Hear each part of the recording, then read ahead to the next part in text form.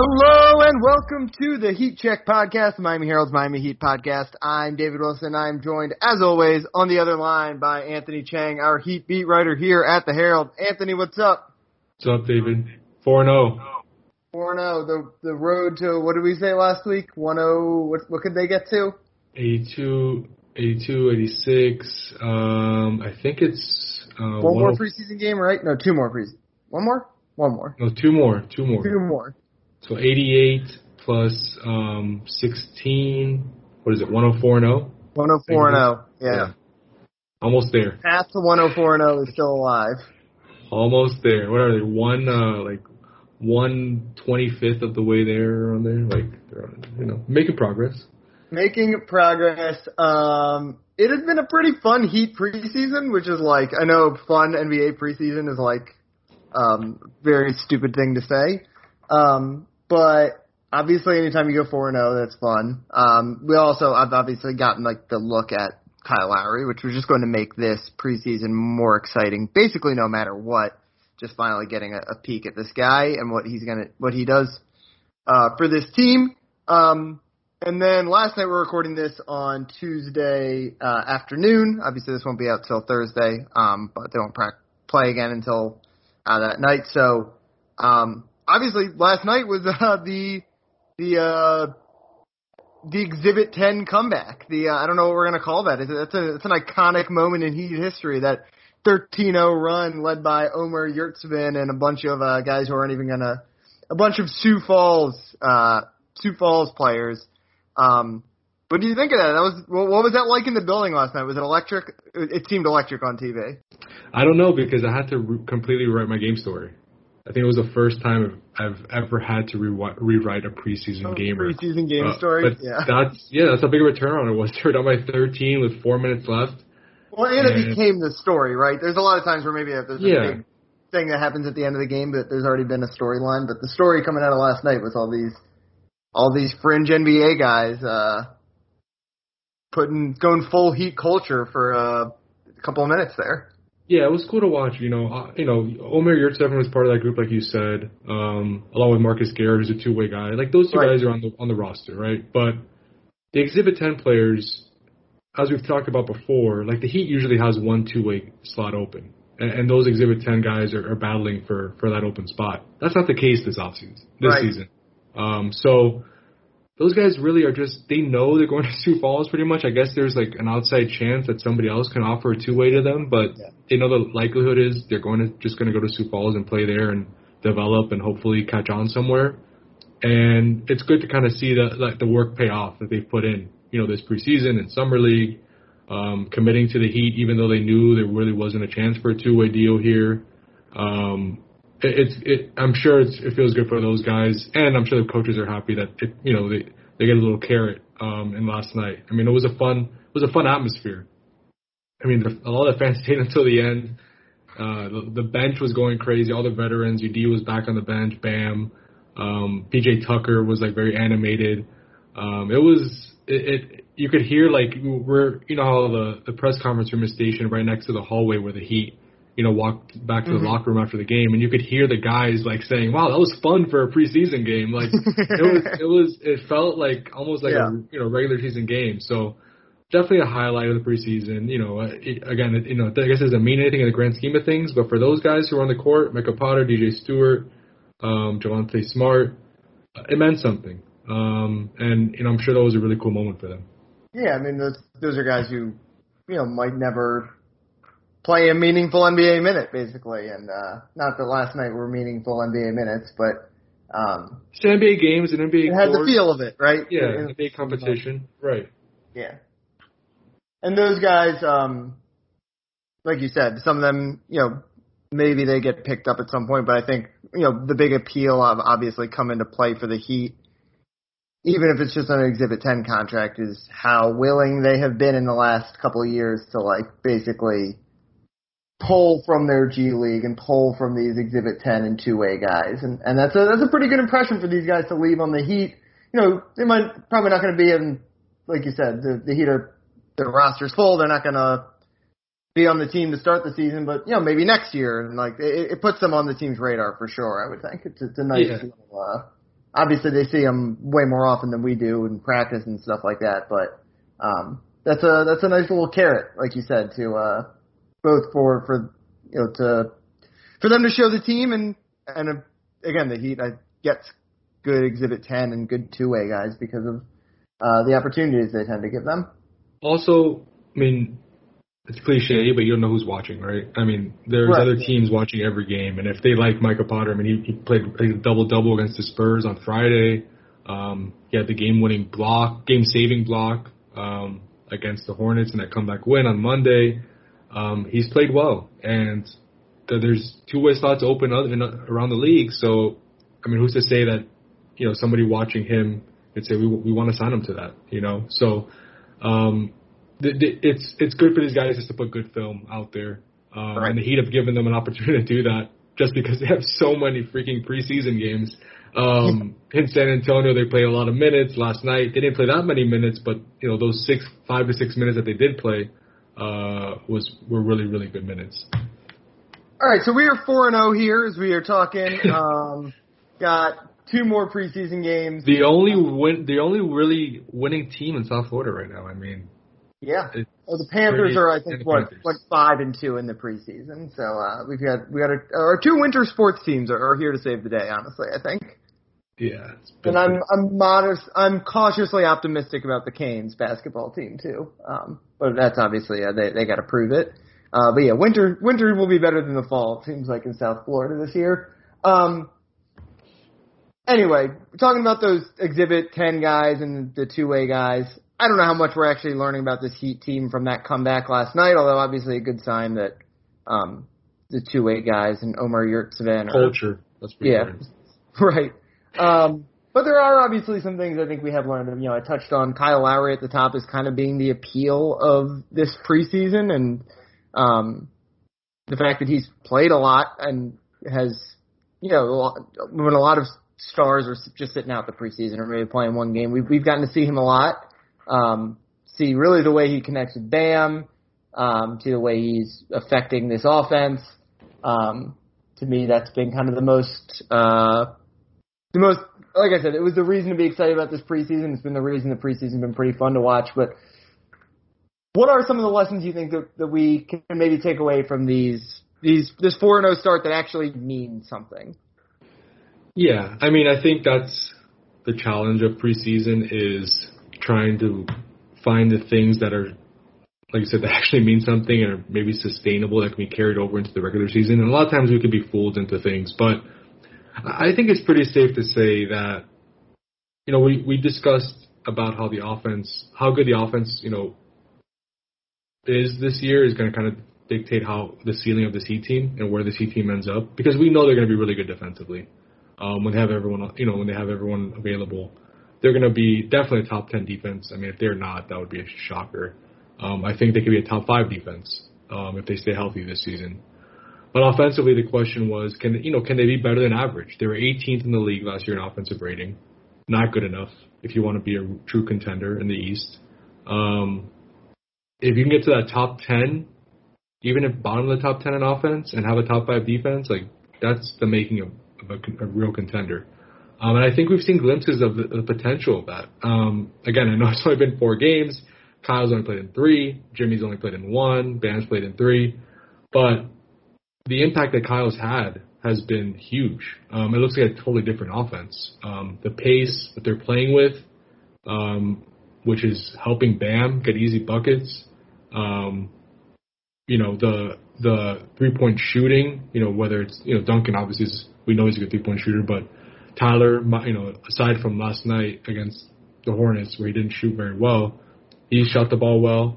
Yeah. So I think the biggest thing has been the pace of the efficiency from the outside shooters, and also the offensive rebounding.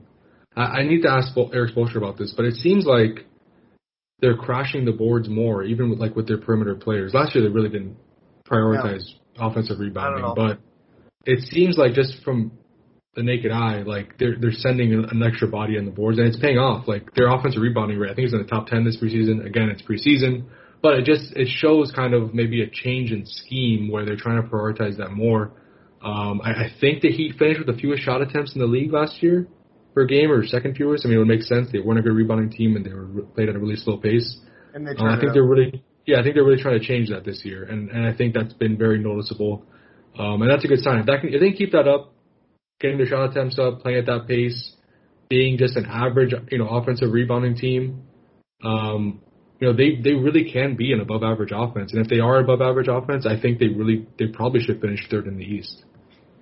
Yeah, I think the biggest lesson, like I said, it's all the Kyle stuff, right? Like all the ways, like that stuff is just gonna carry over. They're gonna play faster. They're gonna get probably more open looks. The offensive rebounding thing you mentioned is interesting because that is something. I mean, it really felt like, and part of this is just stuff that is like structural, like the size of the play. Remember, there was such a big storyline in that Bucks series was how badly they got killed on the glass. And Bam, as great as he is, and a guy who's averages a double, pretty small for a center, or for your big, like when you're playing one big basically. And it is what it is, right? Like if you have a guy 6'9" as your center, as your top rebounder, you're going to suffer unless you do something schematically to change that. And that kind of makes sense to me, the idea of being more aggressive on that end, and basically trusting your defense, right? If you got this great defense, like sure, maybe you give up a couple more runouts per game because you're crashing the glass, but obviously it's the natural trade-off. If you get a couple more extra offensive rebounds, you can make it net out positively. And then, the Heat obviously, I think they're going to have a really, really good half-court defense, right? And you can give up the occasional run out when you have a defense you can trust like that. Yeah, and it helps that Kyle, is an above-average rebounder for his position, his size. True. I think he averaged like 5 rebounds a game last season, and he's done that pretty consistently throughout his career. But I will say, the one disclaimer I will say about the offensive rebounds, well, I do think, just the eye test and you look at the numbers, like it looks like they're being more aggressive in that department. Omer Yurtseven has 17 offensive rebounds in the preseason. Yeah, that's one, that's not going to keep up like that rate, and 2, he's not going to play enough to do that. Right, exactly. He's probably not going to play much, at least early on in the year. But yeah, that might be skewing the numbers a little bit. But it does seem like that though. Even aside from that, it does seem like they're sending more bodies to the glass, which is a bit of an adjustment, and I guess it shouldn't be shocking because, like you said, that was such a storyline this offseason of how they got killed in the glass. Like, they had to improve in that area. One of the most obvious plays they need to improve, and roster-wise, they really didn't do anything to improve that, so a schematic change makes sense. Yeah, other than, like, maybe improving slightly, like, with guys like Kyle, who's a rebounder at his position, and I guess Markieff is not a bad rebounder, and PJ is going to fight for rebounds as well. But yeah, it's not like they got a guy who's going to average 12 rebounds all of a sudden in the roster. Right. So to really improve in that area, they had to change something, and it does seem like they're sending more guys to the glass. We'll see if that continues. We'll see if they continue that style. I'm sure Erik Spoelstra's kind of experimenting with certain things, but I think that is an emphasis this year after kind of playing so slow and not getting many shot attempts up because of the turnover issues early on in the year, the reboundings, just the pace that they're playing at. I think an emphasis this year is to get those attempts up, and we've seen that this preseason. So I think that's been one positive takeaway that I think could carry over, along with, like you said, all the other Kyle stuff that he does. Not only on the offensive end but defensively, where they haven't had a point of attack defender like that, and I don't know. I mean, it's been a while. I mean, that's kind of been one of the biggest weaknesses of this team, perimeter defense. And Kyle's a guy who can fight over screens. Bam doesn't have to make that easy switch. He can stay on his guy instead of getting cross-matched and having Kyle down in the paint. That was one of the reasons for the rebounding issues, right? Like Bam being on the perimeter and having a guard boxing out a center in the paint because they switch. So that right there helps as well. Last week we talked so much about Tyler Hero because I think it was just the one game they had played, and obviously he went off in that opener. You mentioned him not shooting particularly well last night, but otherwise being good. Obviously his body looks different. It was more than just Instagram stories or whatever. how much do you buy into? Last year we obviously kind of joked that it was sort of an overreaction, but not really an overreaction. We thought he could be that kind of like sixth man of the year, not necessarily win that award, but at least be a guy who maybe pops up on a few ballots at the end of the year.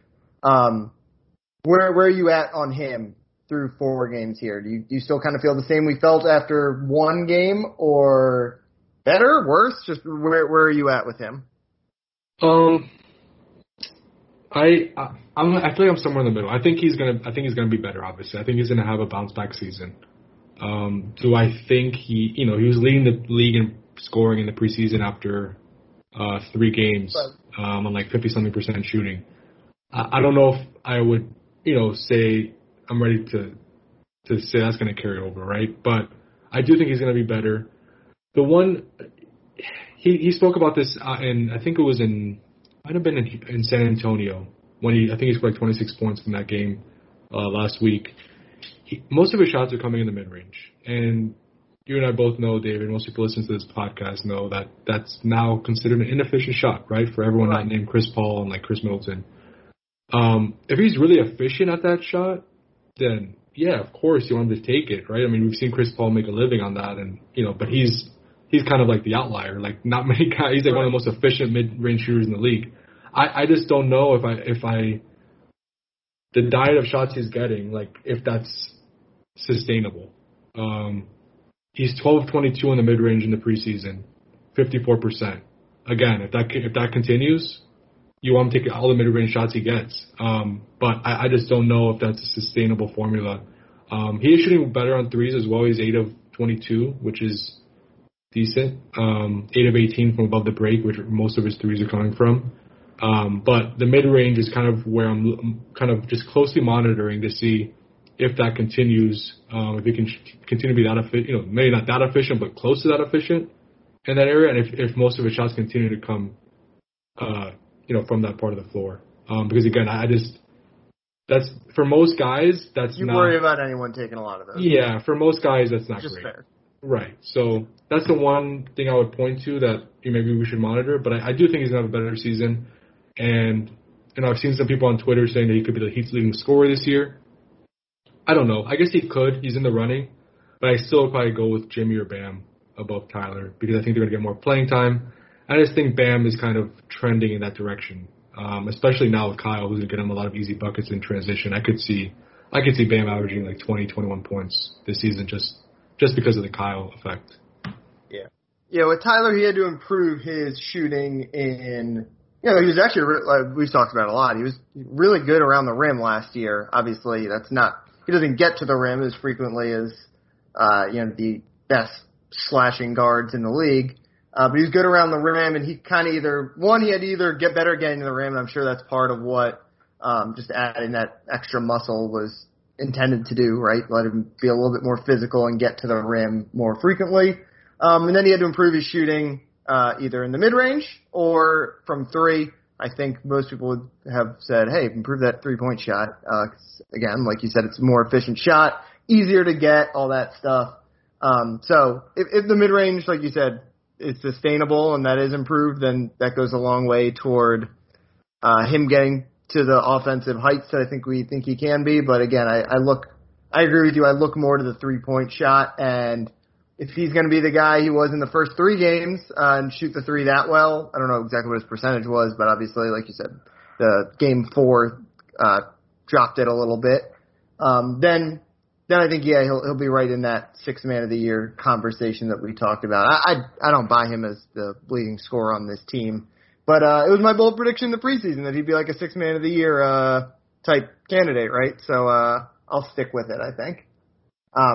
Any other lessons you're buying off this camp, or on the converse, anything we've seen so far this preseason that you're like, yeah, that's not going to happen? On one more positive, I think Bam. There was so much talk about Bam kind of extending his game to the 3-point line, and I wouldn't be surprised if he takes a few more threes this year than he has in past seasons. But he has not taken a 3 this entire preseason, and you would think if he's really going to incorporate that into his game, he would really try to tinker with it in the preseason and kind of get in a rhythm from that part of the floor. he's actually like taking his game closer to the basket, which is interesting. He's posting up more. He's obviously getting those easy buckets that Kyle's helping him get in transition, and with more dunks and more alley-oops, with having like a prototypical point guard to play with.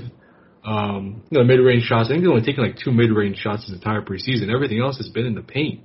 So I think that's been an interesting kind of thing I've noticed, that he's taking his offensive game actually closer to the basket instead of stretching the floor like everyone wanted him to. Well, it's kind of what we just talked about with Tyler, right? It's like you got to do one or the other, and right. I think a lot of Bam's problem last year, not that it was a problem, he was still like an all-star level guy, obviously, but it did feel like he kind of fell in love with that mid-range shot a little bit, right? Which is like understandable. He figured it out. He became pretty good at it. Like he was good at it. Yeah, like you want to do that. Like when you add something to your game, it's like anything. Like if you buy a new pair of shoes, you want to wear that new pair of shoes a lot, right? Like you want to find excuses to use that. And in reality, that mid-range shot should just be. I'm not to say this was his whole arsenal, but it needs to be part of the arsenal. And the real luxury of the mid-range shot, and I think the best players in the NBA would tell you this, is it's a bailout shot, right? Like Kevin Durant, for example, who's probably the best mid-range shooter in the league. I think he would tell you, if he was being honest, and he frequently is, but like he's not looking for the mid-range shot every time he comes up the court. He wants to get to the rim, obviously, or he wants to take an open three. But the thing is, if they defend you, they drop you, you can drive and take that pull-up mid-range jumper, or if they defend you high, and you can step right around them and hit that mid. Like it has to be kind of the thing that makes you unguardable. And for Bam, the way he is unguardable is if he can dominate you around the rim and then force you to play way off of him, and then you hit the mid-range jumper to keep him. It has to be the counter, right? The counter to the way they defend you. And, not to say it was his whole arsenal last year, but it needs to be the fallback plan. And for him, it felt sometimes like he fell in love with it a little bit. Yeah, I mean, you saw how Milwaukee defended him in the playoffs. Right, exactly. They wanted him to take that mid-range shot. As efficient as he was from that area, and, that was a big storyline that year of how improved he was in the mid-range. Milwaukee was, okay, take the shot, and we all know he didn't really take it much. And, I think that's been one adjustment he's made. And also, Eric Spoelstra noted it after the Monday's game against the Hornets that Bam has been more assertive off the catch. Like, instead of just holding the ball, how he used to hold the ball for like 5-6 seconds trying to like survey the court, he's being more assertive off the catch, getting to his dribble, and using his athleticism and size to either draw a foul or to finish around the basket. So I just think we've seen a more assertive Bam who's being more aggressive and getting into the paint. 28 of his 31 shots in the preseason have come into the paint. So that shows you right there kind of what his offensive plan is this year. And it's a little bit surprising because, again, we thought maybe he would stretch the floor more this year, but it's obvious that he's still focused on just dominating inside, which I think this team needs because they have shooters, right? You need somebody in the paint to score, and that's kind of where he's probably best at. And I think he's improved his post moves as well. That's been something he's continued to improve throughout his career. He didn't really come in as like with a polished post game. But we've seen, different layers added every offseason, and I think we've, like, whether it's a spin move in the post or just little hook shots, we've seen a little bit more diversity in the post from Bam in the preseason.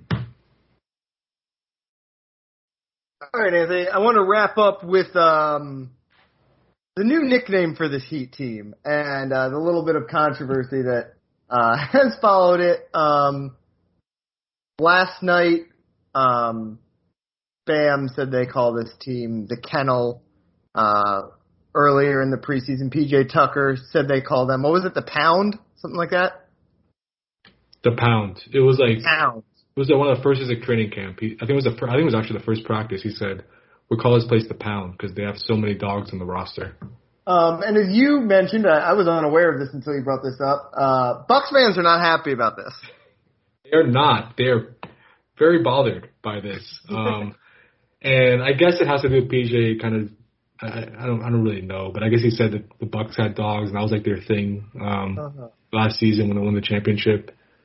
And I've, ever since, whenever I tweet those comments that they're in a story, people in Milwaukee somehow find out, and I see it on all my notifications that they are not happy with PJ and Bam. Like you said yesterday that now they're calling themselves the Kennel. Look, Milwaukee didn't create that term, right? I mean, I feel like teams have been referring to themselves over the. Did you know that Udonis Haslem has probably been calling this team some variation of the dog pound for his entire run in Miami? Well, I have an Instagram post up from Udonis Haslem up on my screen right now from December 2020, when they signed Avery Bradley, or when they had just started camp.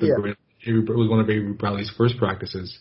He welcomed Avery Bradley. It said, "AB, welcome to the kennel, homie," with a picture with a little emoji of a dog. So again, that was December 2020. PJ Tucker was still on the Rockets roster. So that's proof that I don't know how long this is. I don't know how long Udonis Haslem has been using that to describe the Heat locker room, but at least goes back to December 2020. Before that became a thing in Milwaukee. So I understand why Bucks fans get bothered, and that's the beauty of sports, the fun of sports. It'll make the Heat's opener against Milwaukee more fun and add another storyline, like that matchup needs it at this point. But, yeah, I wouldn't exactly say the Heat are, trying to copy Milwaukee or want to be Milwaukee. That's been something they've used now for a while. It's been, it fits all the Heat culture cliches too, and it's just a cliche. It's a nice reminder that Heat culture is in itself a cliche. And I've always wondered how self-aware the Heat are about this. The fact that all the things they talk about is everything that every team talks about doing. And this dog pound controversy is the perfect example of why, because every team. The way you would describe a quote-unquote dog is basically all the things you would use to with the whole Heat culture, hardest working, most conditioned, all that stuff. And the fact that this has sparked a miniature controversy is a nice reminder of how dumb this league is. Yeah, and exactly, that's a good way to put it. You cover the Hurricanes, Yeah. That's one of the many beats you cover.